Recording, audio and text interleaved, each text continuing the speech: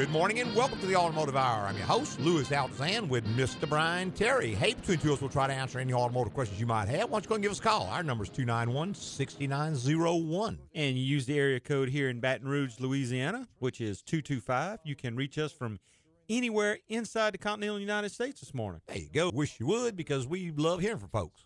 Wherever you may be, be it Baton Rouge or Bangor, Maine, doesn't make a bit of difference. Give us a call. We'll be glad to try to help you out and point you in the right direction. There you go. Oh. I thought today we would talk just a little bit about a number of different topics. Sure. Just because I didn't have any one big topic, to be honest. But, you know, one of the things that I get a lot of email on, and in different forms, just depending on the subsystem being affected. But, for instance, someone will say, well, my brake lights don't work. Right. And I've changed the switch, and I've changed the bulbs, and I've changed the fuse, and it still doesn't work. What do you think it is? Well, obviously, that's a question that you're not going to be able to answer, just because there are literally thousands of things it could be. Sure. But the way to solve that issue is always the same. And with any electrical circuit, you start on one end or the other. You can kind of just take a pick.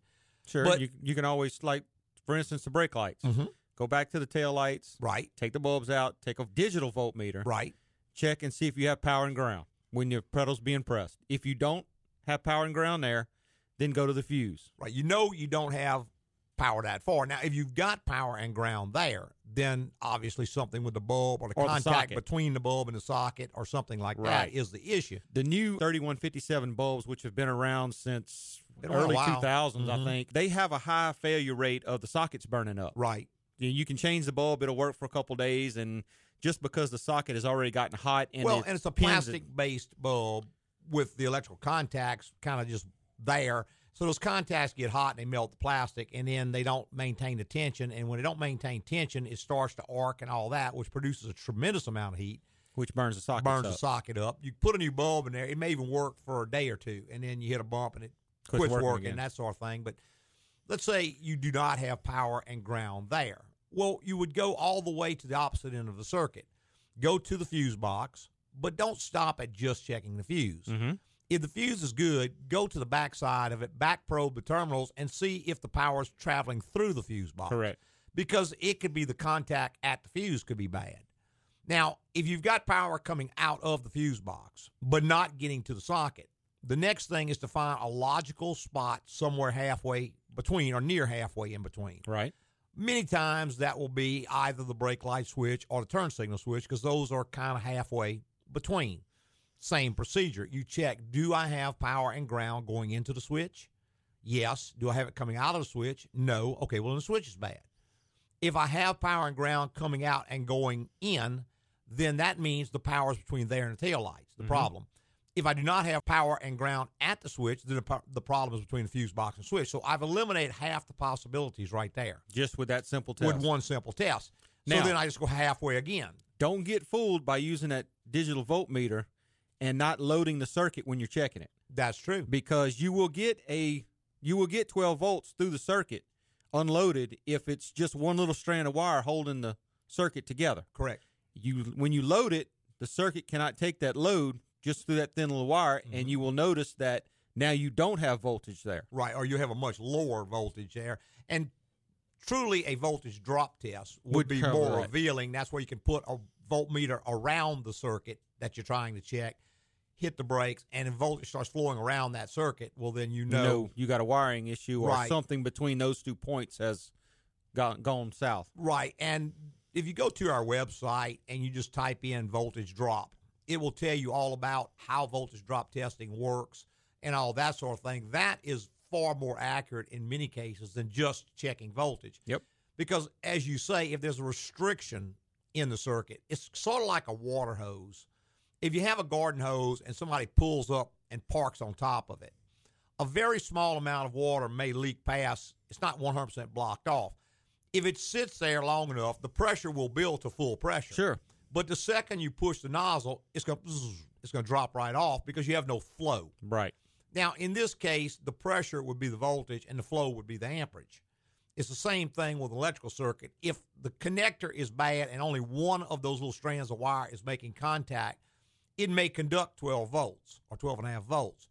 But Battery when you voltage. load the circuit, it's going to drop way down. It may drop to whatever, not right. enough to make Power the the circuit component. work. Now, what makes it so much more difficult nowadays is with technology being what it is, many times there are things in the circuit that you don't even expect to be there. Mm-hmm.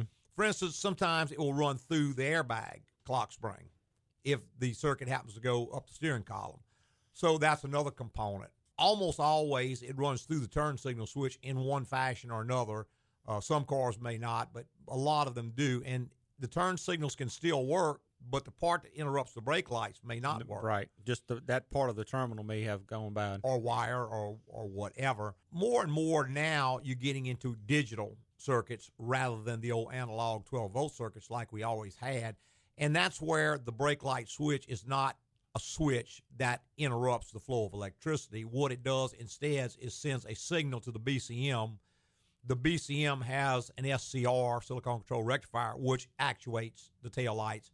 Or maybe even it sends a pulse, a request for brake lights, and there's an encoder back in At the bulb. At the bulb area that interprets that pulse and turns the brake lights or the turn signal or whatever it wants. It may be multiplexed. Right. Where there's only one wire going to the back, sort of like a cable in your house, and it sends pulses. The interpreter or the module in the tail light is going to interpret what light it wants to turn on and turn it on. When you start to get to that kind of technology, really, unless you are very, very versed in electrical theory and have all the tooling and equipment to handle it, you're probably going to have to send that out. Sure. It's just something you're not going to be able to check yourself. And more we're starting to get into issues like that. I know I had a gentleman who had written earlier in the week, and he was, I don't remember the exact circuit he was talking about, but he was saying, well, da-da-da-da-da. I said, well, it sounds like this part. Oh, it was an ignition coil, but they were all combined coils. Right. And he says, well, I've got power going to it, but I have a misfire on cylinder number 3. I swapped the plugs. It made no difference. I swapped the injectors. It made no difference. And I checked compression. I had good compression. So Okay. I think the coil is bad. How can I test the coil? Well, unless you've got a digital lab scope that can read the pulse when the coil fires, you really can't. Mm-hmm. So you have to sort of determine at that point, is it less expensive to pay someone to check the coil, or is the coil less expensive? I'm just going to change it on a maybe. And I would say the likelihood is pretty high that you're going to fix the problem. Right, because you've done all the rest of the tests. You've done due diligence, even though you haven't tested the coil itself, and theoretically it could be something else. It's possible. I mean, anything's possible. But let's say the coil costs $80, and it's going to cost $100 to check it. Right. Well, then it might be cheaper just to try a call and see what happens. And that kind of flies in the face of logic. I don't like throwing parts at a problem to try to solve it. But sometimes substituting another part is the cheapest way to go about the diagnosis and does make some sense. If the part is easy to change, relatively inexpensive, and the likelihood is pretty high, then I'd say go ahead. Yeah, you got to play the odds, Right. more or less. And that's one thing that every technician has to understand, or he has to have a service manager that understands, that everything is a matter of odds. There are certain circuits that it costs more money to test than what the part you're testing costs. So in that case, it really doesn't make a lot of sense. I remember the Ford trucks had a tremendous failure rate with ABS sensors back, I don't know, what was that, in the 80s? Late 90s, I think. Late 90s. They had a huge failure rate, and almost every time they would come in, it would be the rear vehicle speed sensor. Sure. Now, it wasn't the only thing that could make the light come on, clearly, but that sensor was only about, I don't know, Like $10. 20, yeah, $10, $20. And it took about 5 minutes to change it. So many times when they came in, we would just pop a sensor on there and see, because the failure rate was so high. If it wasn't bad now, it was probably going to fail in the future. I had about an 85, 90% chance of fixing the problem. Right. It was going to cost the customer a lot less money than me spending an hour testing all the circuits. Just to find out that the sensor that was the bad. sensor was bad. So in some cases like that, it would make sense to go ahead and just replace the sensor based on knowledge, based on history, and see what happens. If it doesn't fix the problem, then you can go into more advanced diagnostics, because the next step was going to probably take about an hour. Sure. You're going to have to go and start checking modules and power feeds and grounds and all that sort of thing. So you're going to eat up more time than what that one sensor costs. The failure rate was very high, so it just made sense to just replace the sensor and see. And sometimes that does make sense. A lot of times, maybe even most of the time, that does not make sense. Right. And just because of the complexity and the price of the replacement part, mm-hmm. a lot of times the part's well over $200. Oh, very. Depending on what you're working on. Well, very often. And also, if you're going back with aftermarket parts, because of the high rate of failures on those where they don't even meet the spec right out the box, you can't assume that's a known good part. And that fools a lot of people. Oh, yeah. Just because it's new in the box does not make it good. I mean, at the shop, we used to turn a bunch of parts away. Right. Until we found a good line of parts. Right. And with OEM stuff, you don't have nearly as much of that problem. You still occasionally will see it. Sure, occasionally. But you can definitely, your odds are way, way better. And I keep using the word odds because almost everything in auto repair is a matter of the odds. You playing one thing against another thing, right. Because shop time is expensive. You want to minimize that, but you don't want to make a mistake that costs you more down the road. Hey, you got to take our first quick little break. Be right back with a whole lot more. Kate, we can shop tomorrow. I'm off to AGCO for my car's general inspection. I take it once a year so the team at AGCO can catch any potential problems before they become huge repairs down the road. You know, things like small rattles and shakes can become issues, and you never can be too... A general inspection each year would be great for my marriage. Kate, thanks for bringing David in for his general inspection. Overall, he's in pretty good shape for an older model. I replaced his sensitivity regulator, which was getting a little worn. His not listening to my partner and leave the seat up lights were both about to come on, so I fixed that. As far as preventive maintenance, more fiber, less beer, and watch his portion control, especially on the weekends. And thank goodness for AGCO. Kate, are you listening? Yeah, sorry. Sounds like a general inspection from AGCO can improve my marriage. I mean vehicle. Improve my vehicle. Keep your car on the road longer. Schedule your general inspection today at AGCO Automotive. AGCO, it's the place to go.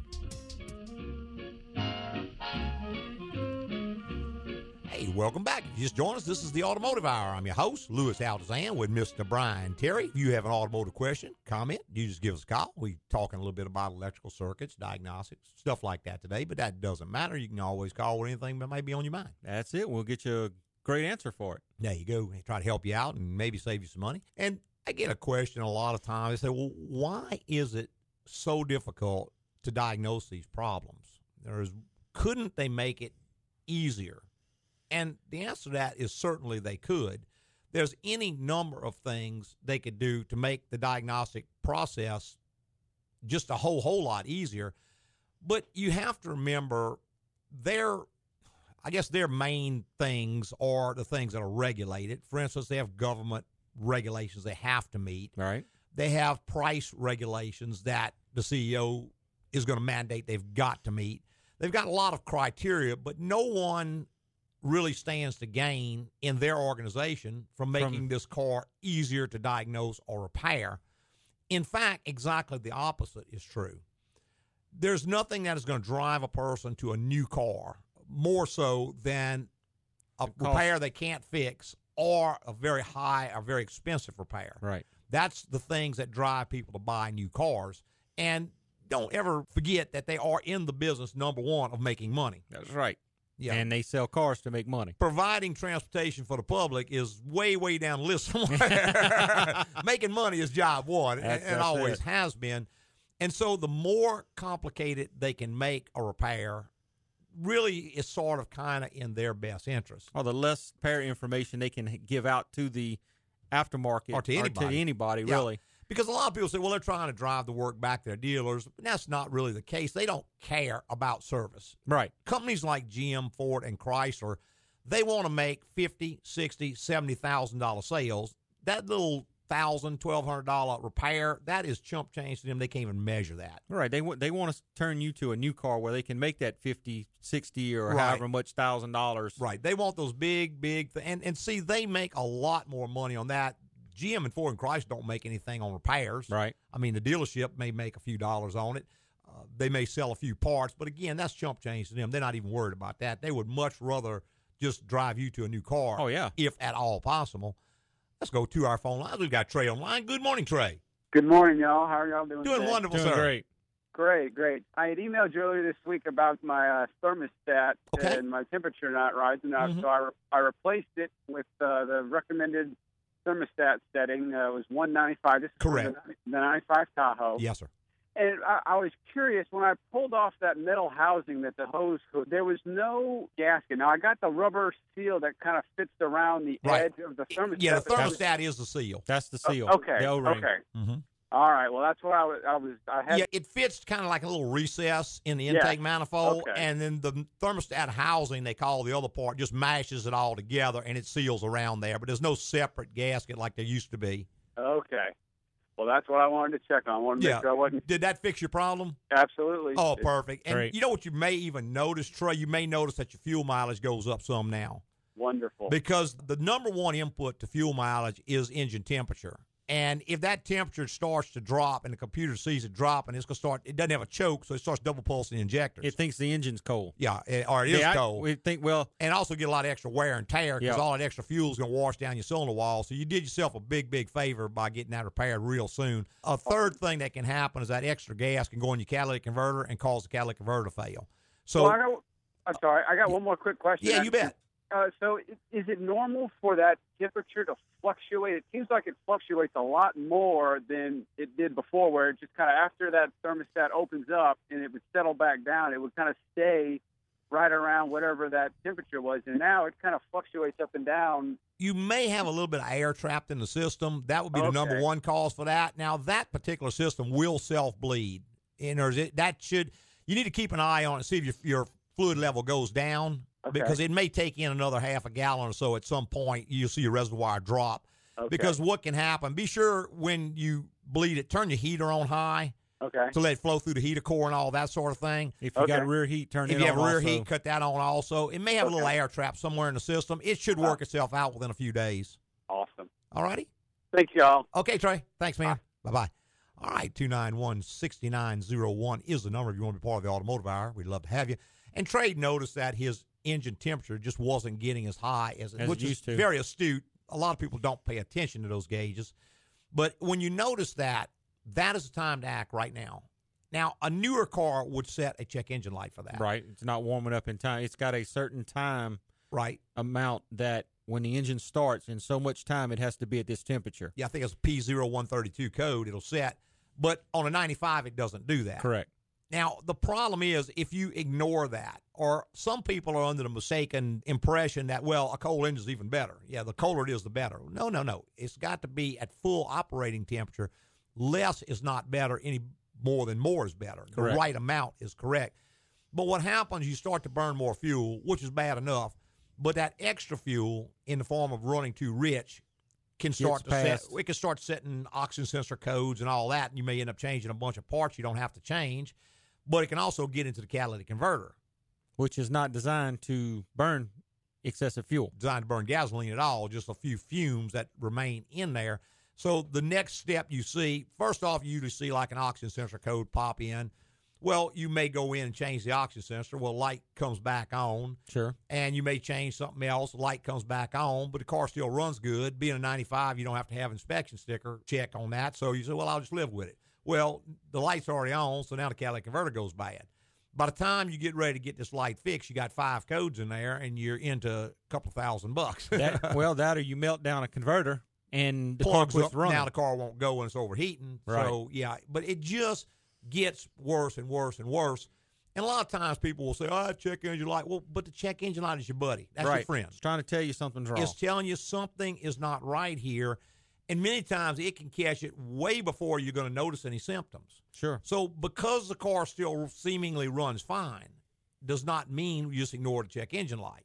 Just because you tried what your buddy said and you tried what the guy who used to work on cars said and it's still on, that does not mean it's okay. That's right. So if something is wrong, and if you get it fixed now, it will be a lot less than if you let it go on to the point where it starts tearing other things up. Let's go back to our phones. Herb, good morning, Herb. Good morning. I fixed the valve cover on my generator the other day, and I went up to the store and bought some gasket sealer, and they said this is the very best you can use. So I put anaerobic, and it let it set up to the next day, and it leaked. And I pulled it apart, and it was the stuff on the outside that you could see that squirted out was set up, but where the two pieces clamped together was still just gooey as it was, and it come out of the tube. Is there something I'm doing wrong? I don't know anything you could do wrong, Herb. I mean, I don't like putting gasket sealer on new gaskets anyway. Yeah, I don't put gasket sealers, but this sealer didn't, instead of a gasket, right? It didn't even doesn't have a gasket, right? Yeah. Okay. More and more you see that. I tell you, we've got a sealer that we buy from Chrysler that we use on just about everything now. And for some reason, Chrysler's not my favorite car company, but they just got it right with that sealer. We buy it by the case, and we use that on just about everything. And, I mean, it does a really good job. We have not had any problems, even on things where we had problems previously. Using this stuff seems to work really well. But I guess it's just a matter of what they put into the stuff. You know, it may be based on humidity. It may be on temperature. It may have been a bad batch. Who knows? Well, this anaerobic is supposed to dry with absence of oxygen. Correct. But evidently, I must have had some oxygen somewhere. You had enough getting in there. Yeah, that's the way that Loctite and all works when it's blocked off by tightening the thing. And it may be a very good sealer. It just may not be the right sealer for that application. Because, as you said, if there's enough thickness there, air may still get to it, keep it from catalyzing like it's supposed to. But we buy that stuff from Chrysler, and it just seems to work really good. Well, I'm going to be going by there part with them. Yeah. Okay. The red RTV did do the job, but I'm going to try that stuff you're talking about. Yeah, we just if you call me or send me an email, I can get you the part number off of it Monday. But if you just go to Chrysler and tell them you want that real good RTV they sell. It is an RTV. Yeah, it is an RTV, and they make it, I don't know, they came out with that when they had some kind of leak problem, and they engineered that stuff to fix it. And I had one of my techs that used to work for Chrysler, and he's the one who brought it to our attention, and so we started using it, and we started using it more and more and more. The only time we don't use it is if, say, GM, Ford, Toyota, Honda has a specific sealer for a specific purpose. We use the specific one for that. But when it calls for a general RTV, we use this on everything. Okie doke. All right. Thank you for the information. All right, Mr. Herb. Thanks, man. All right, bye. Bye-bye. All right, I see it's just about time for our little midterm break here. We'll be right back with a whole lot more. Gotta run, Paul. I'm heading to AGCO for my car's general inspection. I take it in once a year so the team at AGCO can catch any potential problems early. And they remind me of important upcoming maintenance. Things like oil changes, changing my timing belt, tire wear. Yeah, a general inspection each year would be a great thing for my marriage. Paul, thanks for bringing Marie in for her general inspection. Overall, she's in great shape. I did dial back her shopping system to save you a little money, and her nag button was stuck, so I loosened that up so you can work on your golf game and not those honeydews. As far as preventive maintenance, you've got a big anniversary coming up in April, so put that on your calendar. And I'd suggest flowers for no reason and more compliments. And AGCO saved me thousands of dollars. Paul, are you listening? Oh, yeah. Sorry. Sounds like I need to take Marie, my car, into AGCO for a general inspection. Keep your car on the road longer. Schedule your general inspection today at AGCO Automotive. AGCO, it's the place to go. Hey, welcome back. If you just joined us, the Automotive Hour. I'm your host, Louis Altazan, with Mr. Brian Terry. Sure appreciate you spending your Saturday morning with us. If we can help you out, give us a call, 291-6901. And if you happen to miss your prime opportunity this morning, you can always go to the website, get your questions answered that way. The address is agcoauto.com. That is AGCOAUTO.com. There's a contact bar on each and every page. Just click the button, fill out the little form with the vehicle you're working on and the symptom you have, and send it on in. There you go. Couldn't be any easier than that. And we don't mind answering email. We do that all the time. What I do ask is that you don't call the shop, because I'm not going to be able to come to the phone.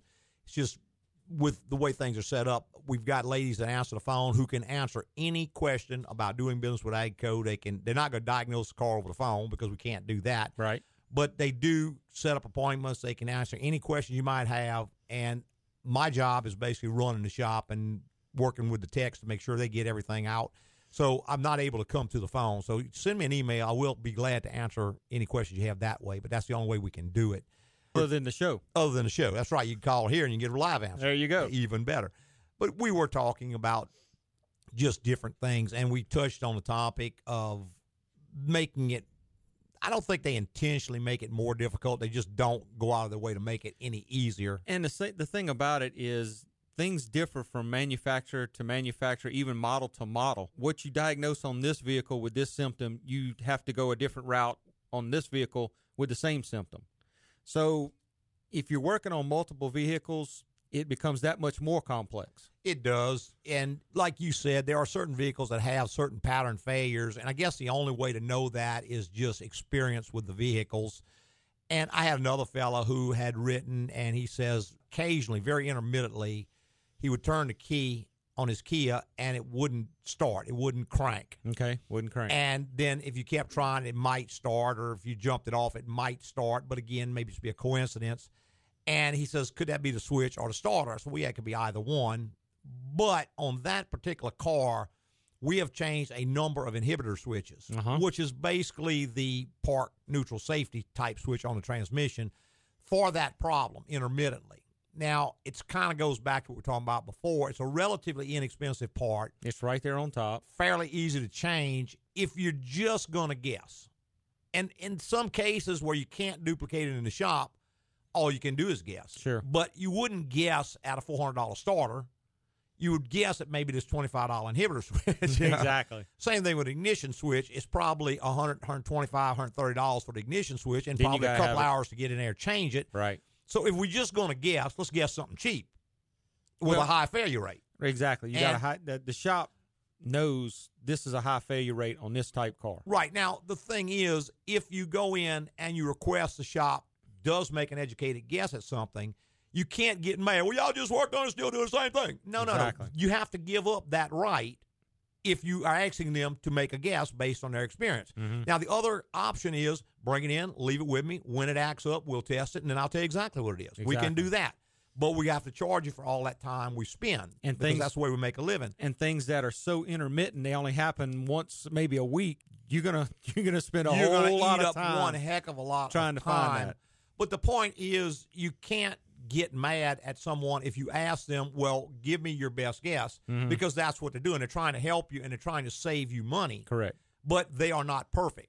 They are not divine, so their guess may be wrong. Now, the odds are in your favor, and we do that a lot of times. I'll tell people, well, we could try this. You have about a 75% chance of fixing the problem at this cost. The cost of going further with diagnosis is going to probably be this much. However, you have to understand, if we do this and it doesn't do it, we still have to do the other. Exactly. But we may do this and circumvent all the other. So it may be far, far less expensive to make an educated guess if you have a high failure part. It's relatively inexpensive. And there again, you're playing the odds. That's exactly what you're doing. And a lot of people do not understand about odds. And again, even with odds, even if I have really good odds, it depends on the downside. Sure. Because there are some things I cannot take a chance on just because the downside is too extreme. You know, I jokingly was talking to a fellow the other day, and I said an example of that, if I bring out a jar with 500 little candies in it. Okay. And I tell you, okay, there's 500 candies in this jar. 2 of them are really cyanide. And if you get one of those 2, you'll die instantly. Sure. But I will pay you $1,000 for every one you will eat. Well, the average thinking person isn't going to eat even one. Exactly. Even though the odds are pretty high, you could probably take a fair number of these without ever hitting one of those 2. I mean, the odds are very high. The downside is just too great. Exactly. You just can't live with it. Now, if I say by the same token, okay, there's 500 in here, and if you get one of these 2, I'm going to slap you on the wrist. Well, yeah, I'm going to eat a whole bunch of them. Again, it's all risk and reward. You know, if your reward is high enough and your risk is low enough, then you can afford to gamble. Sure. And that's true of everything in the world. That's one of those reasons why I always advise against extended warranties, because I think the cost of the warranty is too high relative to the risk you're taking if you just take the car and take care of it and don't buy the warranty. It's just a risk-reward type situation. And that's sort of how a lot of money is made in the world, whether it's buying stocks or doing anything else. You have to weigh out the risk and rewards. It's a risk management sort of thing. You can't avoid all risk. Fellow who says, well, I never go. I told him we go to Mexico a lot because we enjoy it there. Well, I don't go to Mexico. It's too dangerous. I said, what do you mean it's too dangerous? Well, in such and such. I said, well, that's like saying there were riots in Los Angeles, so I'm not going to Orlando. Right. I'm not going to the United States. I mean, you got a risk-reward thing there. The risks are very low and the rewards are high. You can't avoid all risk. You just have to decide what your risk tolerance is. There you go. And then go from there. Let's go back to our phones. Kevin, good morning, Kevin. Good morning, guys. Lewis and Brian, good to talk to you guys this morning. I'm from here in West Virginia. Okay, great. I called before. Hey, I had a couple of questions really quickly, if I may. You bet. The first one, I actually tried messing with the headlights on. I have an Audi A4, and I was trying to mess with the headlights on there. It's about a 2005. And I noticed that I was having trouble getting the left beam adjusted correctly. And whenever I looked into it further, it looks like you have the little reflector in front of the light bulb that reflects it back into the lens itself. And it looks like somebody actually took a screwdriver or something, or maybe a bulb that didn't belong there, and shoved that thing to where it's been bent out to where the beam is going up, and it's angering truck drivers. Right. So I was going to try and see if I can't use one of the screwdrivers with the pick and see if I can't maybe bend that back. Yeah. The problem is as you guys know, they don't give you any room anymore on these cars to really get your hands in there. Sometimes you have to take these light bulbs out or the headlights out completely. But just wanted to see if you had any idea on that as far as ways to fix that. I don't know. At this stage, I might just go ahead and get new, different headlights to put on there. Yeah, it would if I can't get in there. It depends, Kevin, on the cost of replacement. I mean, if the cost of replacement is fairly reasonable, I would probably go ahead and go with that. If the cost of replacement is, excessive or obscene, as it is in some cases, then, of course, you got nothing to lose by trying to fix what you got. What you may even consider is if in the very bottom of that housing there's a flat spot where you could maybe drill a little access hole there, where it doesn't show, then get in there with a pair of forceps and grab it and kind of tweak it around till you get it like you want, and then take some RTV, clear RTV, and just seal the hole up when you're finished. If, let's say, a headlight assembly is $1,000, then you can do an awful lot of tinkering. If a headlight assembly is $85, well, not so much. But yeah, I'm not sure about that, Carl, but you may have to pull the bumper off to get the headlight assembly out. You may. But again, it just depends. If the headlight assembly is not that expensive and it's a lot of labor to get it out, then I would probably just take it out and replace it. But if it's a very expensive part or not too bad to get out, you could probably try something like that and see what happens. Well, I tell you what, guys, I once upon a time I thought that people with Audis had money. Now I realize that people with Audis had money. Had money. I understand. But it's the parts for these cars, they are expensive, and I kind of knew that going in. It's without a doubt the nicest car I've ever owned. But I've listened to you guys talk about Fords before, and we're a family of Fords. We had a family member who worked at the Ford Cleveland Motor Plant, and it's a shame that the problems that we had with those vehicles with the 5.4 engine with a transmission on a Ford Focus, and it's just like, we can't afford to drive them. I know, and we're just working on them, and it's a shame. It just seems that the longer they come, the sorrier they get, too. I mean, we had 11 or 12 come in the other day. The timing chain the primary timing chain has stretched, throw and check engine light, and I mean it's a fairly common problem. They got a bulletin out for it, no kind of recall, no kind of help with it, but I mean you have to take the whole front of the motor down to get in there and change this timing chain. And that chain's got to be 3-4 foot long. Oh yeah, it's just, man, they have gone berserk on this technology issue, and to the exclusion of building a decent car, to my way of thinking. Absolutely, and that's the way it is with the Audis too. With like the I think the S4, I believe. Some of those you actually have to pull the whole motor out to change that timing chain. There's no way to do it in the car, and I know, it's crazy. It's a shame. The other thing I had really quickly, I actually have a Harley Davidson Sportster, and whenever I was talking to one of the mechanics, I had the oil changed at 1,000 miles, which is what they advise, and then I had it done again at 2,500. They don't advise doing it until 5,000 miles. And this is a motorcycle that's right now it's about 3 years old, and I have about 3,000 miles. Right. So I'm changing the oil because time is the issue. Yeah. And I know if I'm going on a long trip, it'd be different. But I actually had a mechanic say, "Well, you can change the engine oil too often," and I thought that doesn't make any sense. No, I don't see that. I mean, why would you even not change the oil? It's cheap. It's not going to ever hurt anything. And it's not got worth the to risk. help. Yeah, it's just not. Again, like we were talking about earlier, risk reward. I mean, all changes are cheap compared to an engine. Yeah, compared to anything. Yeah. Even compared to a seal going out because it got too hard. But no, you can't change the oil too often. Well, guys, I sure appreciate it. I love your show. You guys have a great service.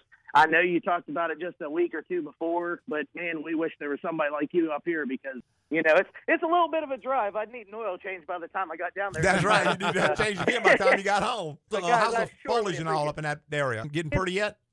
It's just finally starting to turn, actually. And there are some nice areas around here. Oh, yeah. We're still having really nice weather. It's still in the 70s. Wow. You know, here. So usually by this time of year, we'd be getting down to 50s. Mm-hmm. And so, but it's a beautiful time of the year, and it's almost the most wonderful time of the year. Yeah, So absolutely. I'm ready for snow. There you go. we used to go up to the New River Gorge area a lot, and I always loved that area. It's just so pretty up there.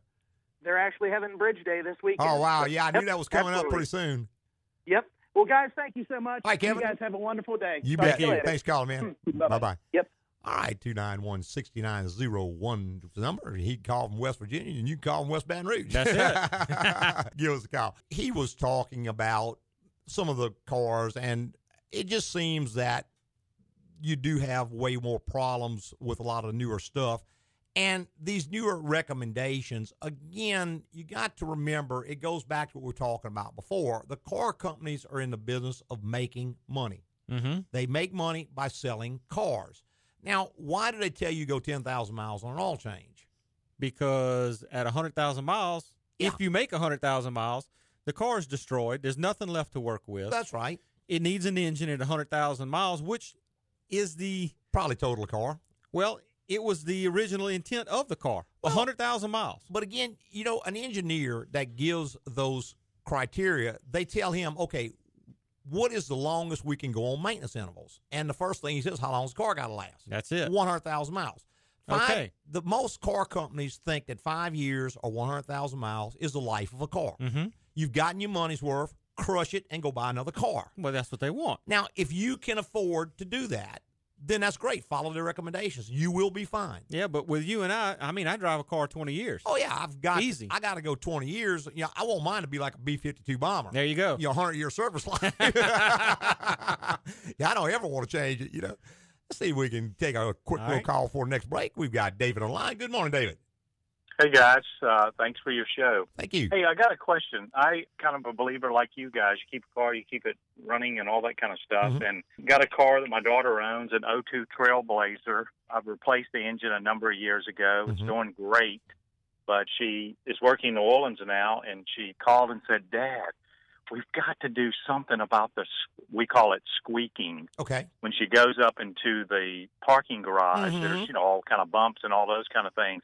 Everything works great on the car, except it sounds like I call it a rattle trap. Yes, sir. And so are there some things that, Yes. you know, and I try to keep it greased when I change the oil every, 3,000 miles and all that, but most it still common sounds on like that, a rattle David. trap. Yeah, most common on that. The lower control arm bushings will go out on them. It's kind of like it's a bar that the bushings are made into, and Sure. they weren't really stout from the factory. They make a few thousand, 10, 15, 30, 40,000 miles. maybe even 100, but And they they go go out out and they'll start to.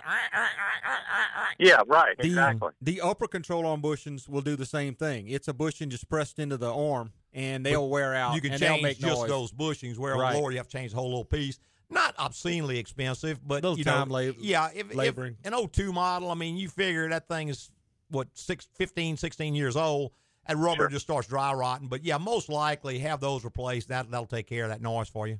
That's the lower and upper and lower control arm bushes, bushing. and that's certainly not the only thing that can do it, but that would be the most common thing on that vehicle. Yeah, because what's a little bit weird is that you can go in the front, and, because I'm thinking, well, is it kind of shocks too? So you bounce it up and down when it's just sitting there, and it doesn't, it doesn't rattle. Yes, it's not loaded. Right. In other words, when you hit the brake or when you accelerate and the body and the chassis move independent of each other, that's when it's loaded up. That's when you can get to creaking. Like going uphill into a parking garage, you might touch the brake, and when the front end goes up and down.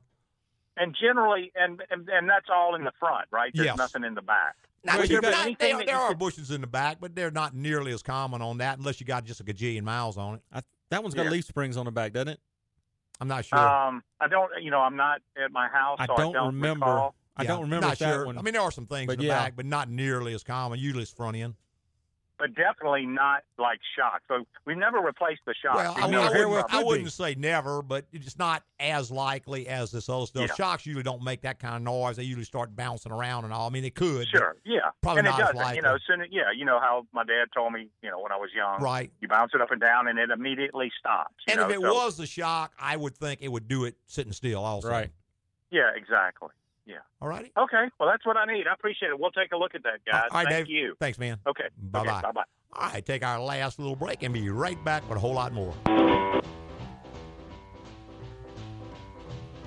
Kate, we can shop tomorrow. I'm off to AGCO for my car's general inspection. I take it once a year so the team at AGCO can catch any potential problems before they become huge repairs down the road. You know, things like small rattles and shakes can become issues, and you never can be too... A general inspection each year would be great for my marriage. Kate, thanks for bringing David in for his general inspection.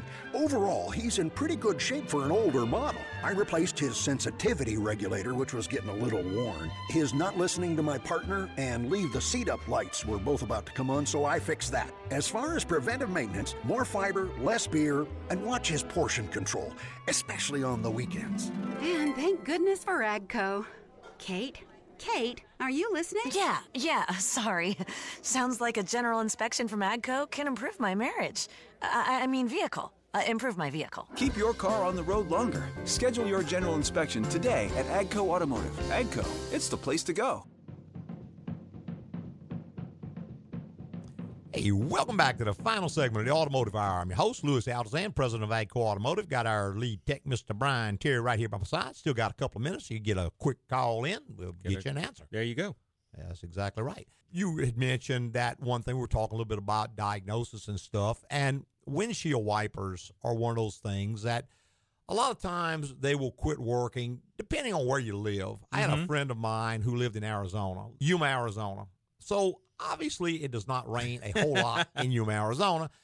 He had a motorhome and decided to come down and visit. Well, when he got just about the other side of Lafayette, it started raining. Okay. And it started raining really, really hard. Well, number one, he didn't even know what a windshield wiper switch was on his vehicle, so he had to pull off on the side. Finally got the owner's manual, figured out where the windshield wiper switch was, turned it on. Well, they didn't move. Right. Went out, grabbed the two arms, and pulled on them. And well, the rubber welded to the glass. Right. The arm starts going up and down, scratching the devil out of his windshield.